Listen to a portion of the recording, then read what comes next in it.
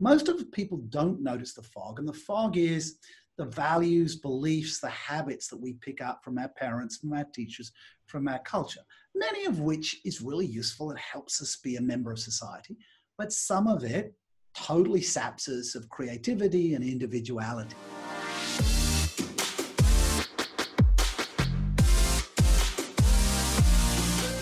Hey everybody, welcome to the Live Your Legacy podcast. My name is Darius, and the goal of our podcast is to help you live your own legacy by connecting you to people and concepts that have made a tremendous impact on the lives of others. Today's legacy guest is a best-selling author and the #1 motivational speaker on self-leadership.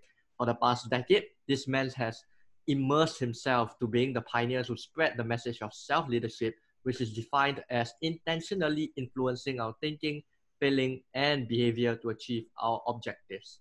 He is a certified speaking professional who has inspired, informed, and ignited over 200,000 executives in 20 countries to take ownership of their self-leadership and company culture as well.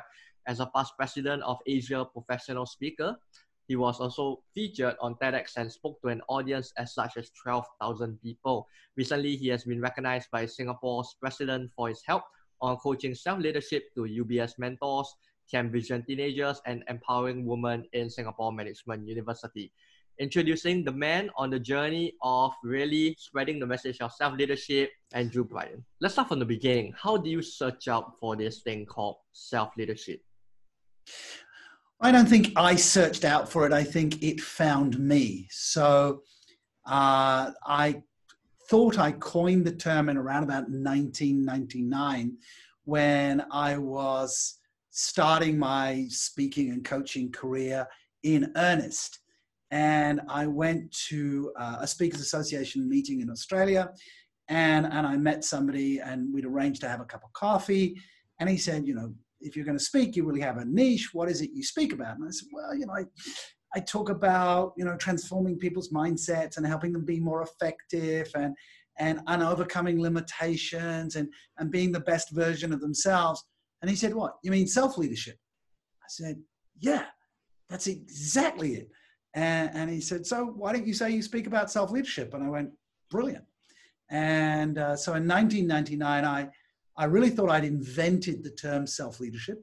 Turns out I didn't, that there were some other people around at the same time, or maybe a few years earlier, who'd started writing about self-leadership. But in Australia, where I was at the time, I was the only one that was using this term.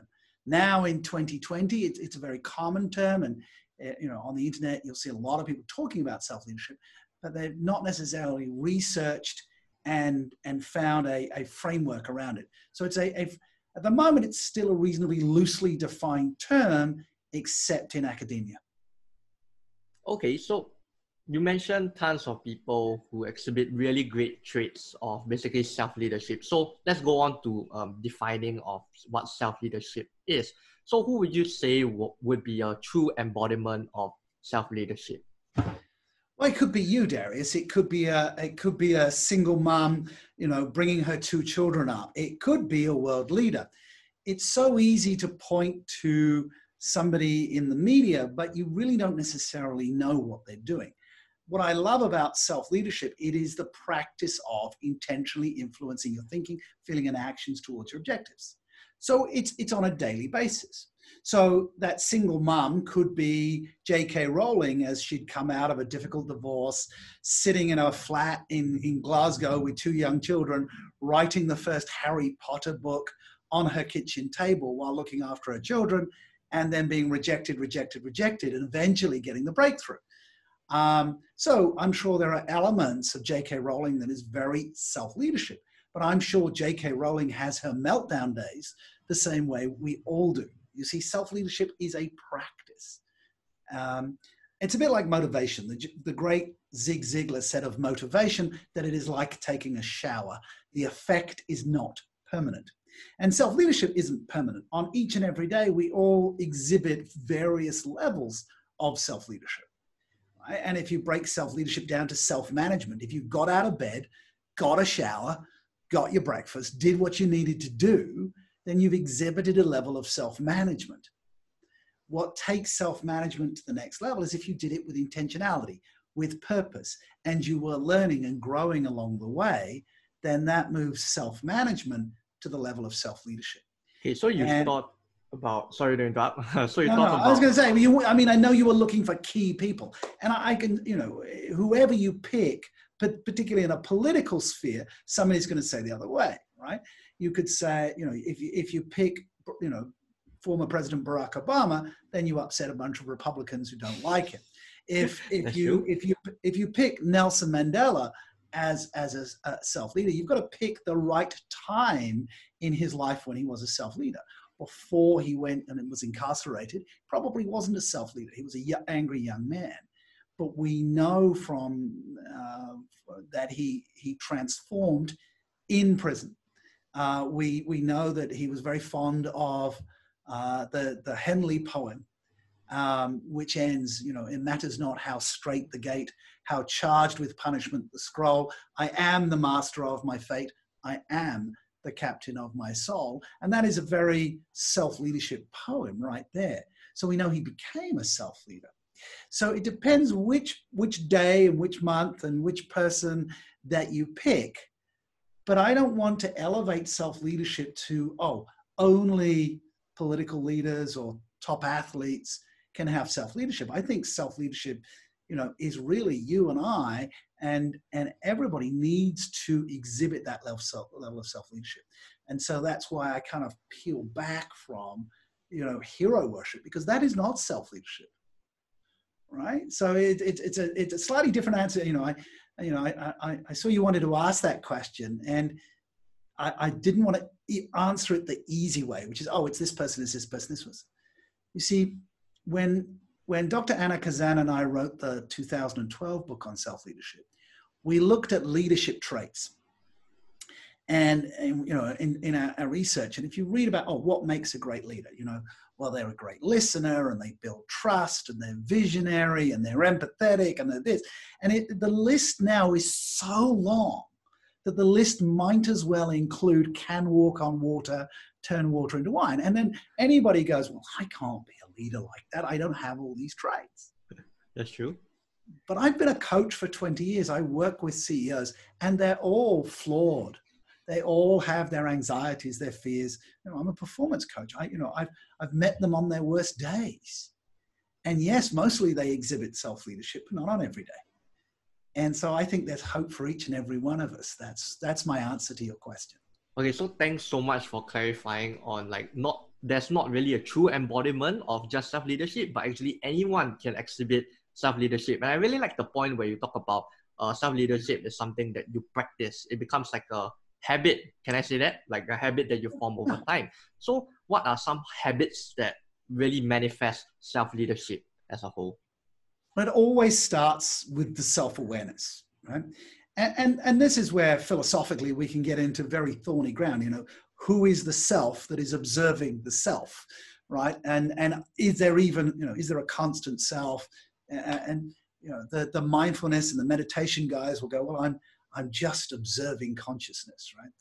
But I think the key habit is to be aware, is to go, okay, what am I thinking? What am I feeling? And ask the ultimate question, which is this useful? Is this serving me? Because in each and every day, we're running in a dialogue, we're running a narrative for our lives.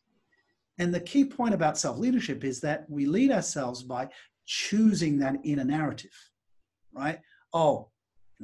Everything's so hard, everything's so bad, I can't do anything, I don't have the money, I don't have the connections, I don't have the experience. Or you're running a narrative going, okay, this is a challenge. What can I do? Who can I reach out to? How can I solve this problem? The self-leadership narrative is the second of those two, not the first. So the awareness that, what am I thinking? What is my narrative? Is that useful? And the willingness to step back and adjust the narrative.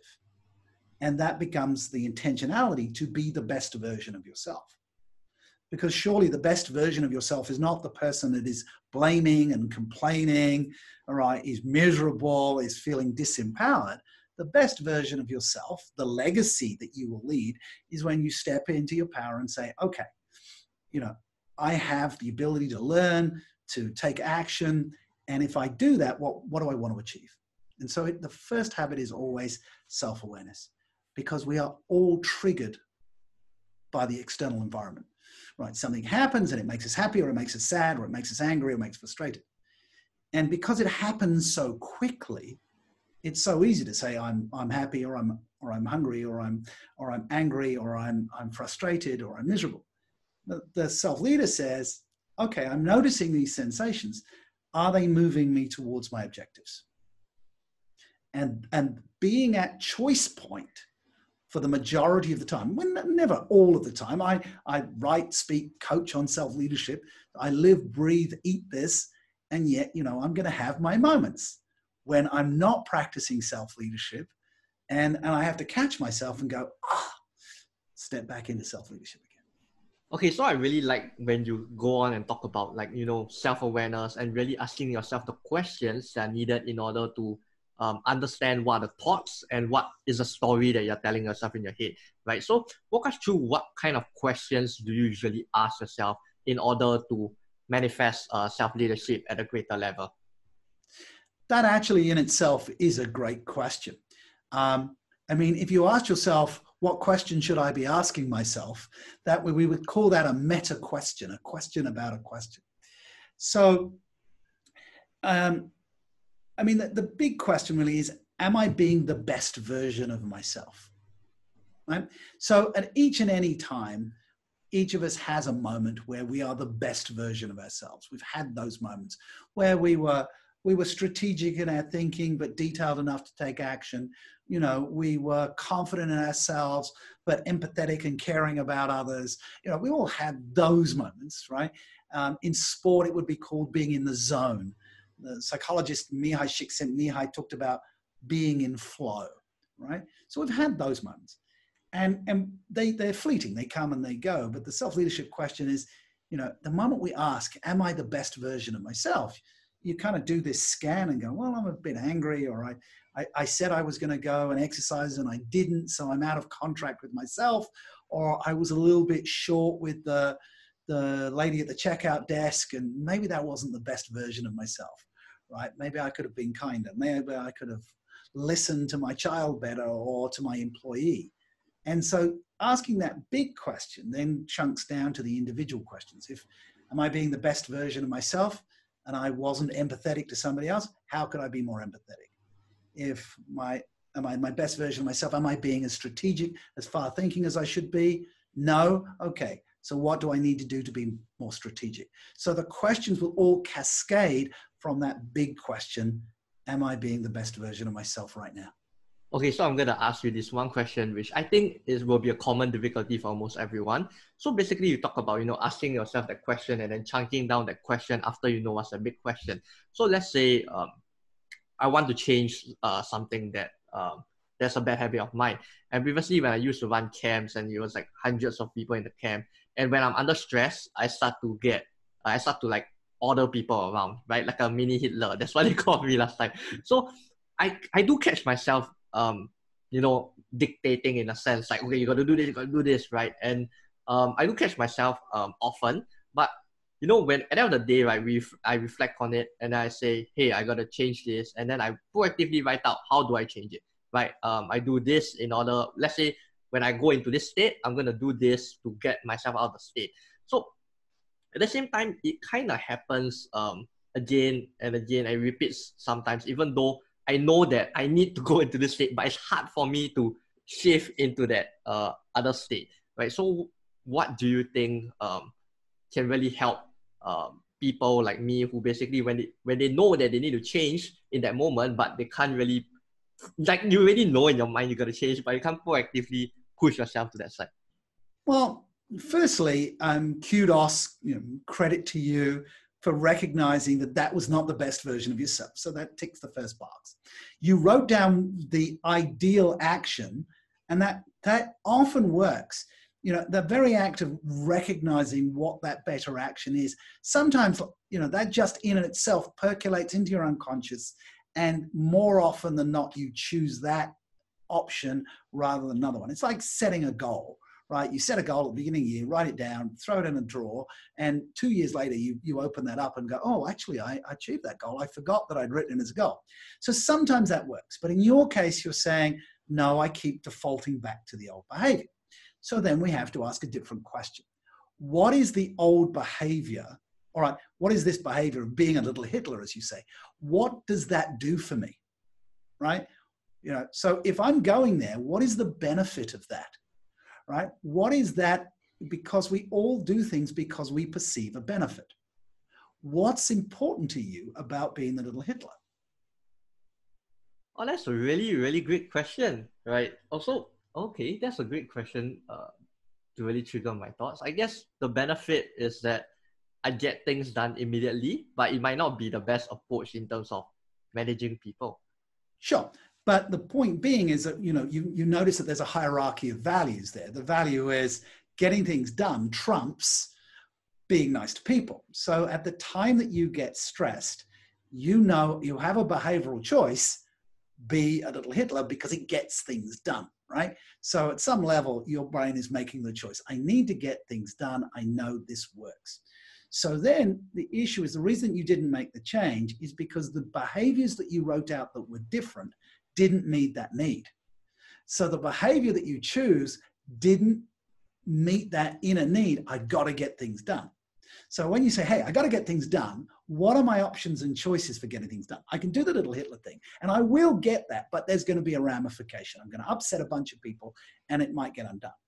Is there an alternative way of achieving the same objective with a different behavior? Well, I mean, if the objective is to get people doing what they gotta do, then probably if we can create a system where once something goes wrong, and then people just gotta continue following the system, right? That's okay. So that's a very systems way orientated way. See, the interesting thing about this is that you've missed the point that you are considering your own self-leadership in this conversation, but what about the self-leadership of the people that are not doing the thing that you want to get done, right? So the key of self-leadership is not in itself selfish. In fact, the objective of self-leadership is to empower others with self-leadership. So the reality is, what led to the fact that it was a crisis that you needed to go into little Hitler mode was because other people had not taken ownership, responsibility, or accountability prior. Now you have to be overly responsible for them or overly accountable for them. So where you failed in this, and failed is such a strong word, but where you had not been successful in this particular case is that they hadn't taken the same responsibility, ownership that you had. They hadn't applied self-leadership. So therefore you went into little Hitler mode. Okay, my mind is quite blown by what you just said. Yeah. Wow. So if you don't want to go into little Hitler, you've got to pass the ownership and responsibility. And it has to be done before the crisis. The reality is when a crisis happens, right? So if you're at 35, 40,000 feet in an aeroplane, right? The oxygen masks do fall from the ceiling. Smoke starts to swirl around your ankles. If the captain comes out of the cockpit and says, ladies and gentlemen, got a bit of a problem. I'd like to create some focus groups and get your buy-in in terms of how I should handle this.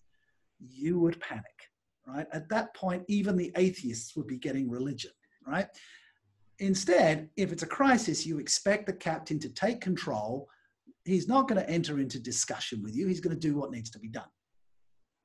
However, what the steward and stewardesses do is that they are training you. Should there be an emergency, they have primed you that you're going to follow the instructions because it will be important. You are going to put on your life vests. You are going to leave your laptops behind. You are going to take your shoes off, and you are going to follow the exit signs and go down the slide. So they've prepared you. Now, where leaders fail is they don't prepare people to take the ownership prior to the crisis, right? This is your life. And in your case, it will be, this is your camp. This is your learning experience. This is your time. You have a choice. You can, behave a certain way and contribute and get the best out of it, or you can slack off, in which case a whole bunch of other things won't happen. You need to take ownership of those consequences. I can guide and facilitate. I will jump in if there's an emergency. But if it's because you didn't take ownership, not my bag. That's really very interesting. So let me just break down for the audience what just happened as well. You just got some coaching is what just happened. Yeah, that's true. Although I don't really have that problem already, because I just keep asking, like what you said just now. When it comes to really asking yourself, and you keep asking yourself unconsciously, your brain starts to pick up that behavior, right? Then it gets better over time. I'm just looking for an even faster way, and I realize it's because so when it comes to really changing your behavior, right, for the audience, if you have set out to really want to change something, let's say you want to start losing weight, right, but you end up just eating potato chips on your couch. So I guess what's really important is to really understand if whatever you're doing is actually meeting the objective that you have already created in your mind, in the sense that my action did not meet the need, my new action did not meet the need that I wanted. Right, so that's really very interesting. I mean, I would like to dive deeper into the whole thing. I mean, eating the bag of chips means that we have, as human beings, we have multiple needs, wants, and desires, right? And so losing weight, we want to lose weight because we want to feel good about ourselves and we want other people to appreciate the way we look. But we have more immediate needs that we want to chill out and we want to enjoy and we want to have immediate pleasures, right? So to have a svelte body requires delayed gratification. We have to shift our willingness. Changing a behavior fails when we don't meet the underlying need. One of the big issues with giving up smoking in the workplace used to be that the best place to network and get information was with the other smokers outside the back door. And so it was less about the nicotine and the smoking. It was more about being plugged into the network. The moment you stopped smoking, you didn't get invited to that meeting. And that would cost you in career prospects. So for you to give up smoking, you had to find another way of staying plugged into that network. That's really interesting from whatever they just said. So it's really knowing what is the underlying need. So let's just dive in more towards, since we're talking about self-awareness so much right now, let's talk about, in your book, you talk about how most people are living in a cloud fog. And that's mostly generated by our upbringing from our parents, right? And hence it's stopping ourselves from self-leadership. So do explain to us how this happens for the people who haven't read your book yet. Okay, well, there's a couple of books. And so you're referring to The Fog, which actually is from my 2012 book. And that metaphor actually came from my co-author, Dr. Anna Kazan, who actually grew up with dyslexia. She became a university professor, but she had dyslexia and also she found that it was difficult for her to focus. So the requirement for her to develop self-leadership was huge. The ability to focus and to get things done for her was an extra hard struggle. And it's an interesting thing I've noticed being around the speaking world, that we teach best that which we found hardest to learn, right? So an example would be, somebody who finds time management really easy will make a terrible time management trainer because they don't struggle with it, so they think it's easy, right? It's like your math teacher at school. If your math teacher finds math easy, they don't make a really good math teacher because they don't understand why you don't get it, right? So Anna really struggled with focus, and she had to learn how to focus. So when she's talking about, having clarity, which is getting through the fog, she had to work really hard. She noticed the fog. Most of the people don't notice the fog, and the fog is the values, beliefs, the habits that we pick up from our parents, from our teachers, from our culture, many of which is really useful and helps us be a member of society, but some of it totally saps us of creativity and individuality.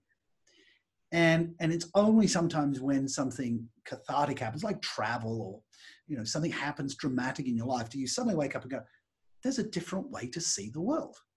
Right? We all assume that we're sharing one reality of this planet, right? But each of us sees the world, perceives the world slightly differently, right? And waking up to say, well, this is the way, this is the program I came pre-installed with, my OEM software. Do I want to do an upgrade?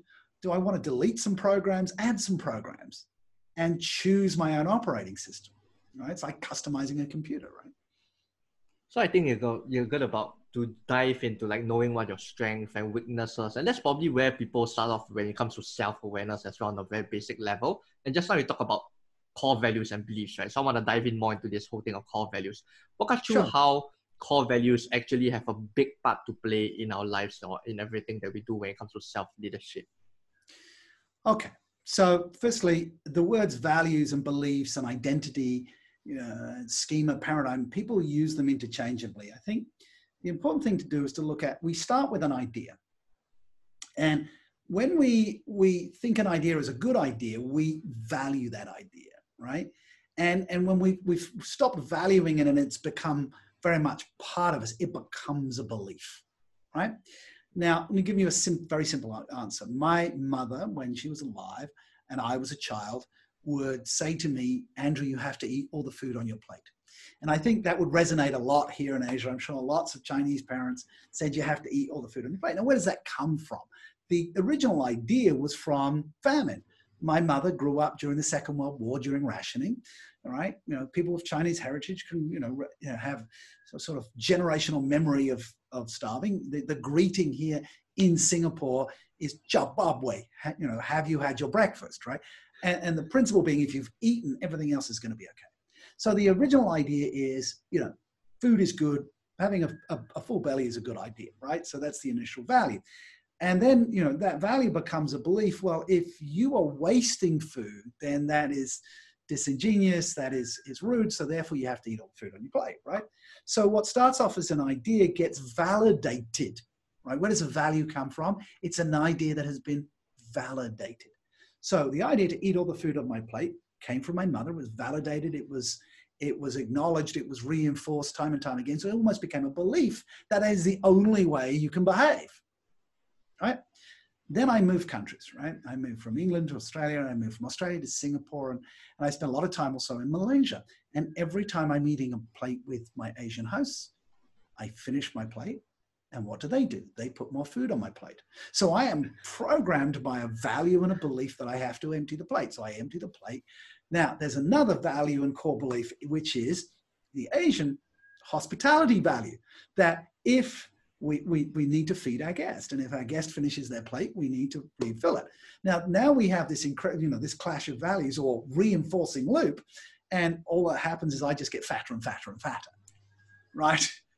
So the value is no longer, so the value is no longer working, right? So we have to examine, is that the idea that you have to eat all the food on your plate? Is that idea, if we pare it down to the core idea, is that always relevant? No, it's not.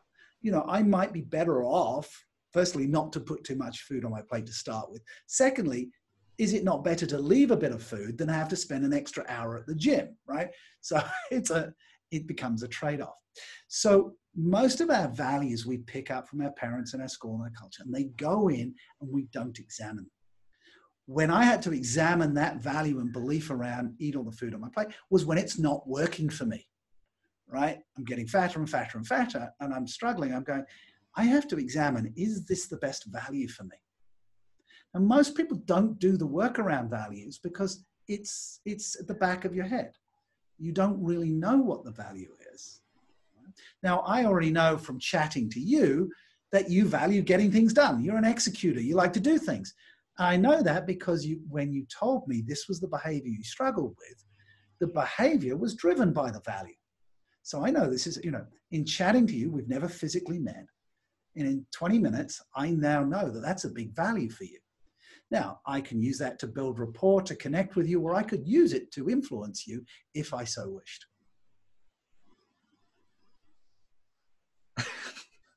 I'm quite lost for words right now, but I think you really dealt with the whole thing about core values and how it actually influence every single action in our life. And I totally agree with you. So now that we have talked about values, right, let's go on to beliefs then, right? And you talk about how we can change our core values as well, right? So walk us through, how does one change the core values and then change their beliefs, right? If they realize that it's something that is not very useful for them.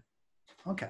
So remember, don't trip over the word. Values and beliefs could be interchangeable. And earlier, I mentioned the concept of narrative, right? So a value and a belief could say, you know, I believe the sun will come up tomorrow. Well, that's a data point that's been reinforced, right? And I believe the sun will come up tomorrow. But, you know, beliefs can become whole narratives in your mind, right? And they can be quite illogical, right? You know, right now we have people saying, my core belief is freedom. And if you tell me I have to wear a mask, you are contravening my value of freedom, right? Now, this is, you know, we live in interesting times. And then people then examine that and they say, well, you know, I believe that I shouldn't wear a mask because I'm breathing back my own carbon dioxide. And therefore, you know, I might get hypoxia and therefore it's dangerous. So you can't make me wear a mask. Now, where does the belief change? Well, the problem with the belief is it will prevent new data being received, because the data would be surgeons, right? Nurses, you know, operate for 8, 10, 12-hour shifts wearing a surgical mask, and they don't suffer with hypoxia. The last person you want to have hypoxia, having bad decisions, is a guy with a scalpel in his hand over your body, right? Now, there is, you know, with an N95 mask, there is some rebreathing, right? So the issue is there's data, there's information, and then there's our inner world. Now, with self-leadership, we aim to have a healthy relationship with our inner and outer world. We recognize feedback, that we constantly challenge our belief systems, our values with the outside world. We recognize confirmation bias, that, you know, we're going to filter the world to agree with us. But if that's not working for us, then it's fun to argue against your own position.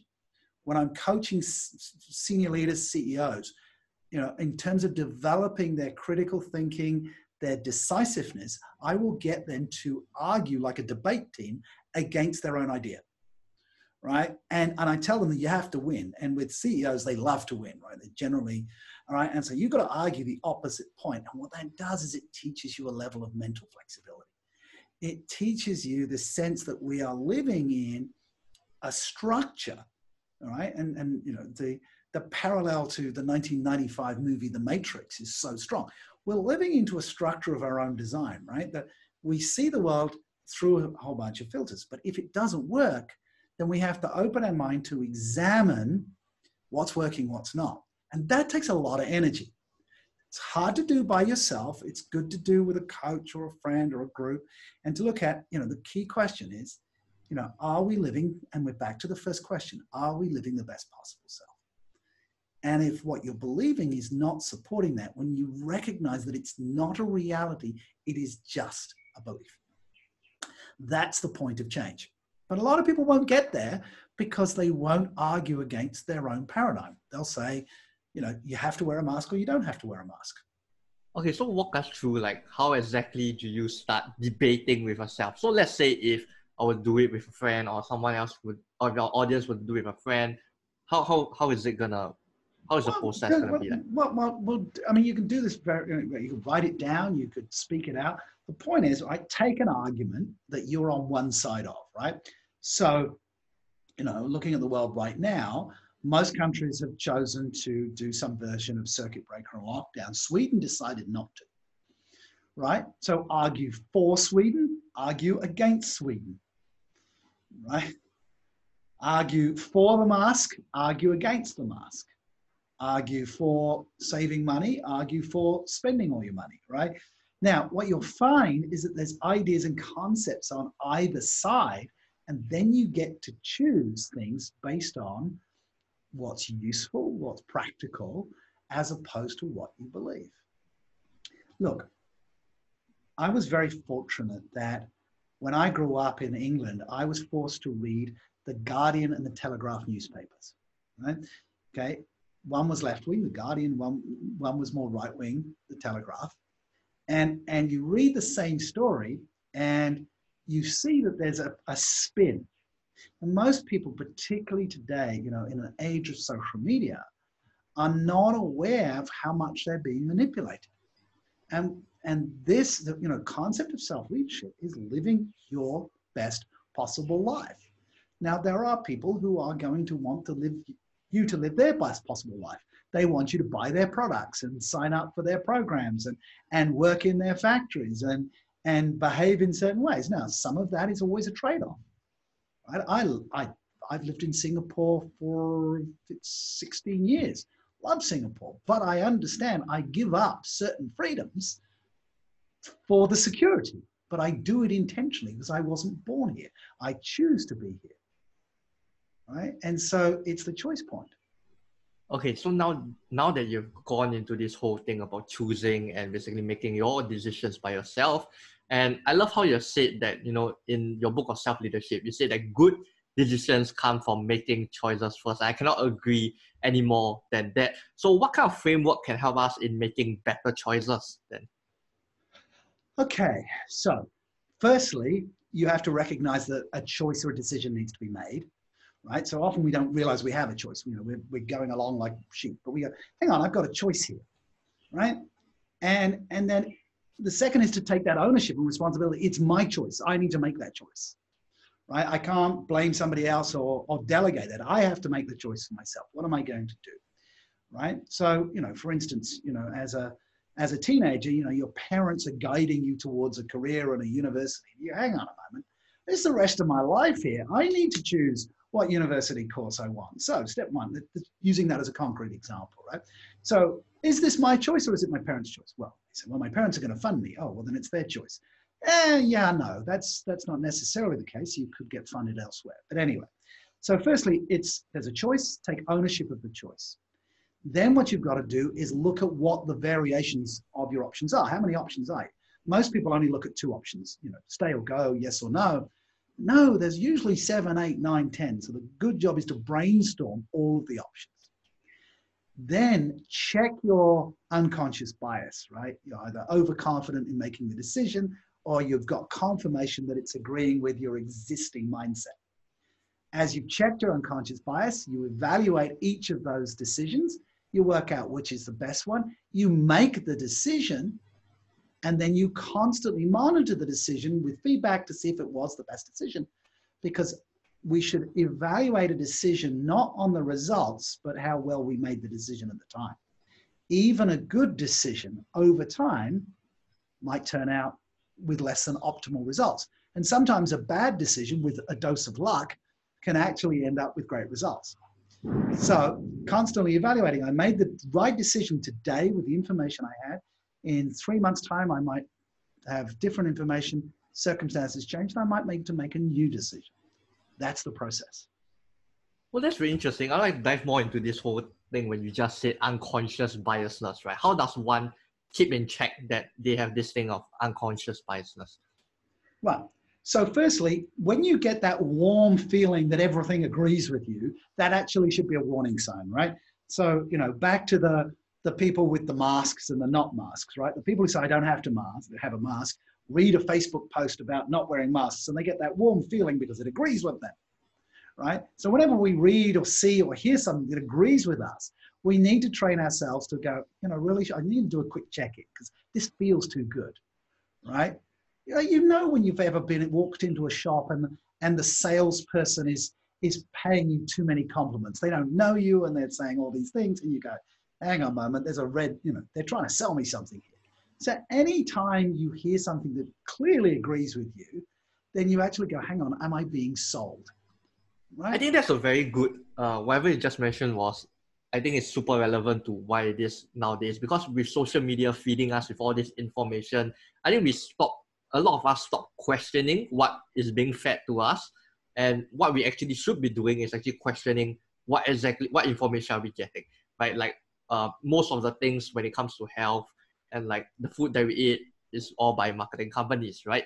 So now that we've gone through with that choices and decisions, I want to touch on this last thing called communication, because I know communication is super important when it comes to self-leadership. So in the essence of self-leadership, what do you think are the current biggest mistakes made in communications nowadays? Well, I mean, the self-leader is going to be clearly much more intentional about what they want to share.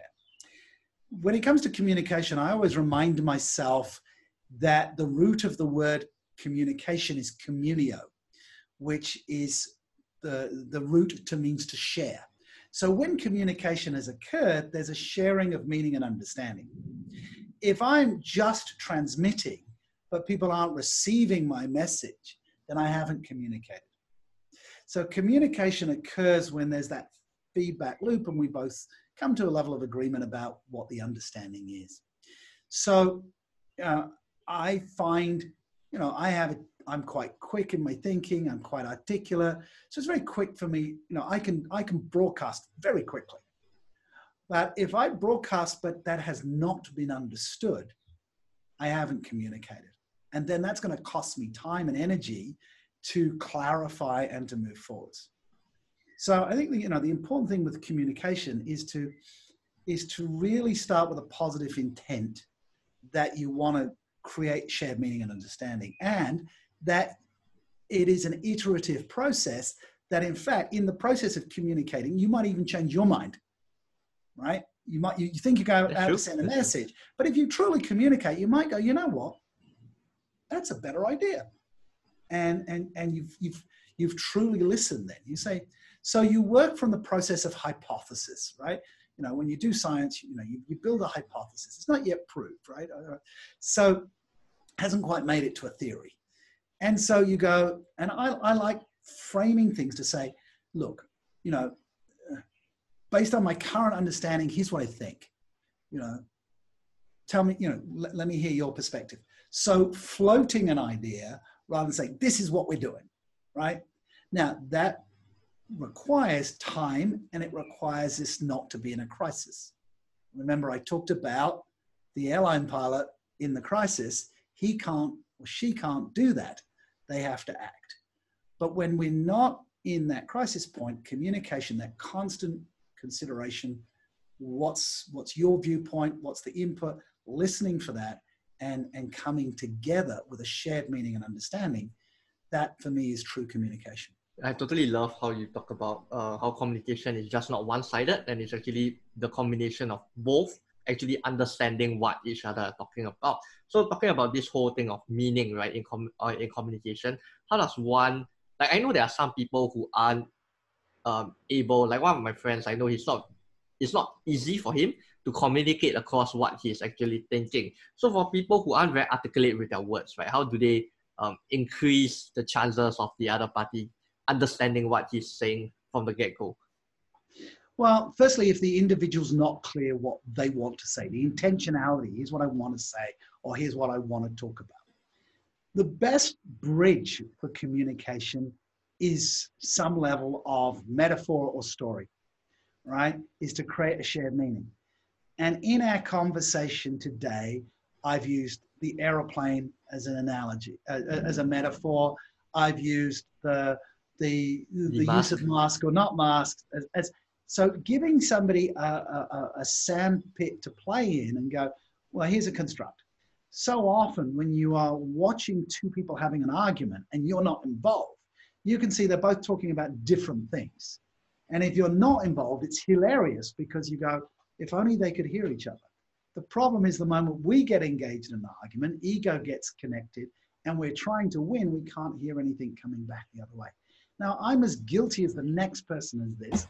The trick is, having written and heard about this time and time again, when I see that I'm not going anywhere, I take a step back and go, okay, what are the needs here? What do I need? What do they need? Right?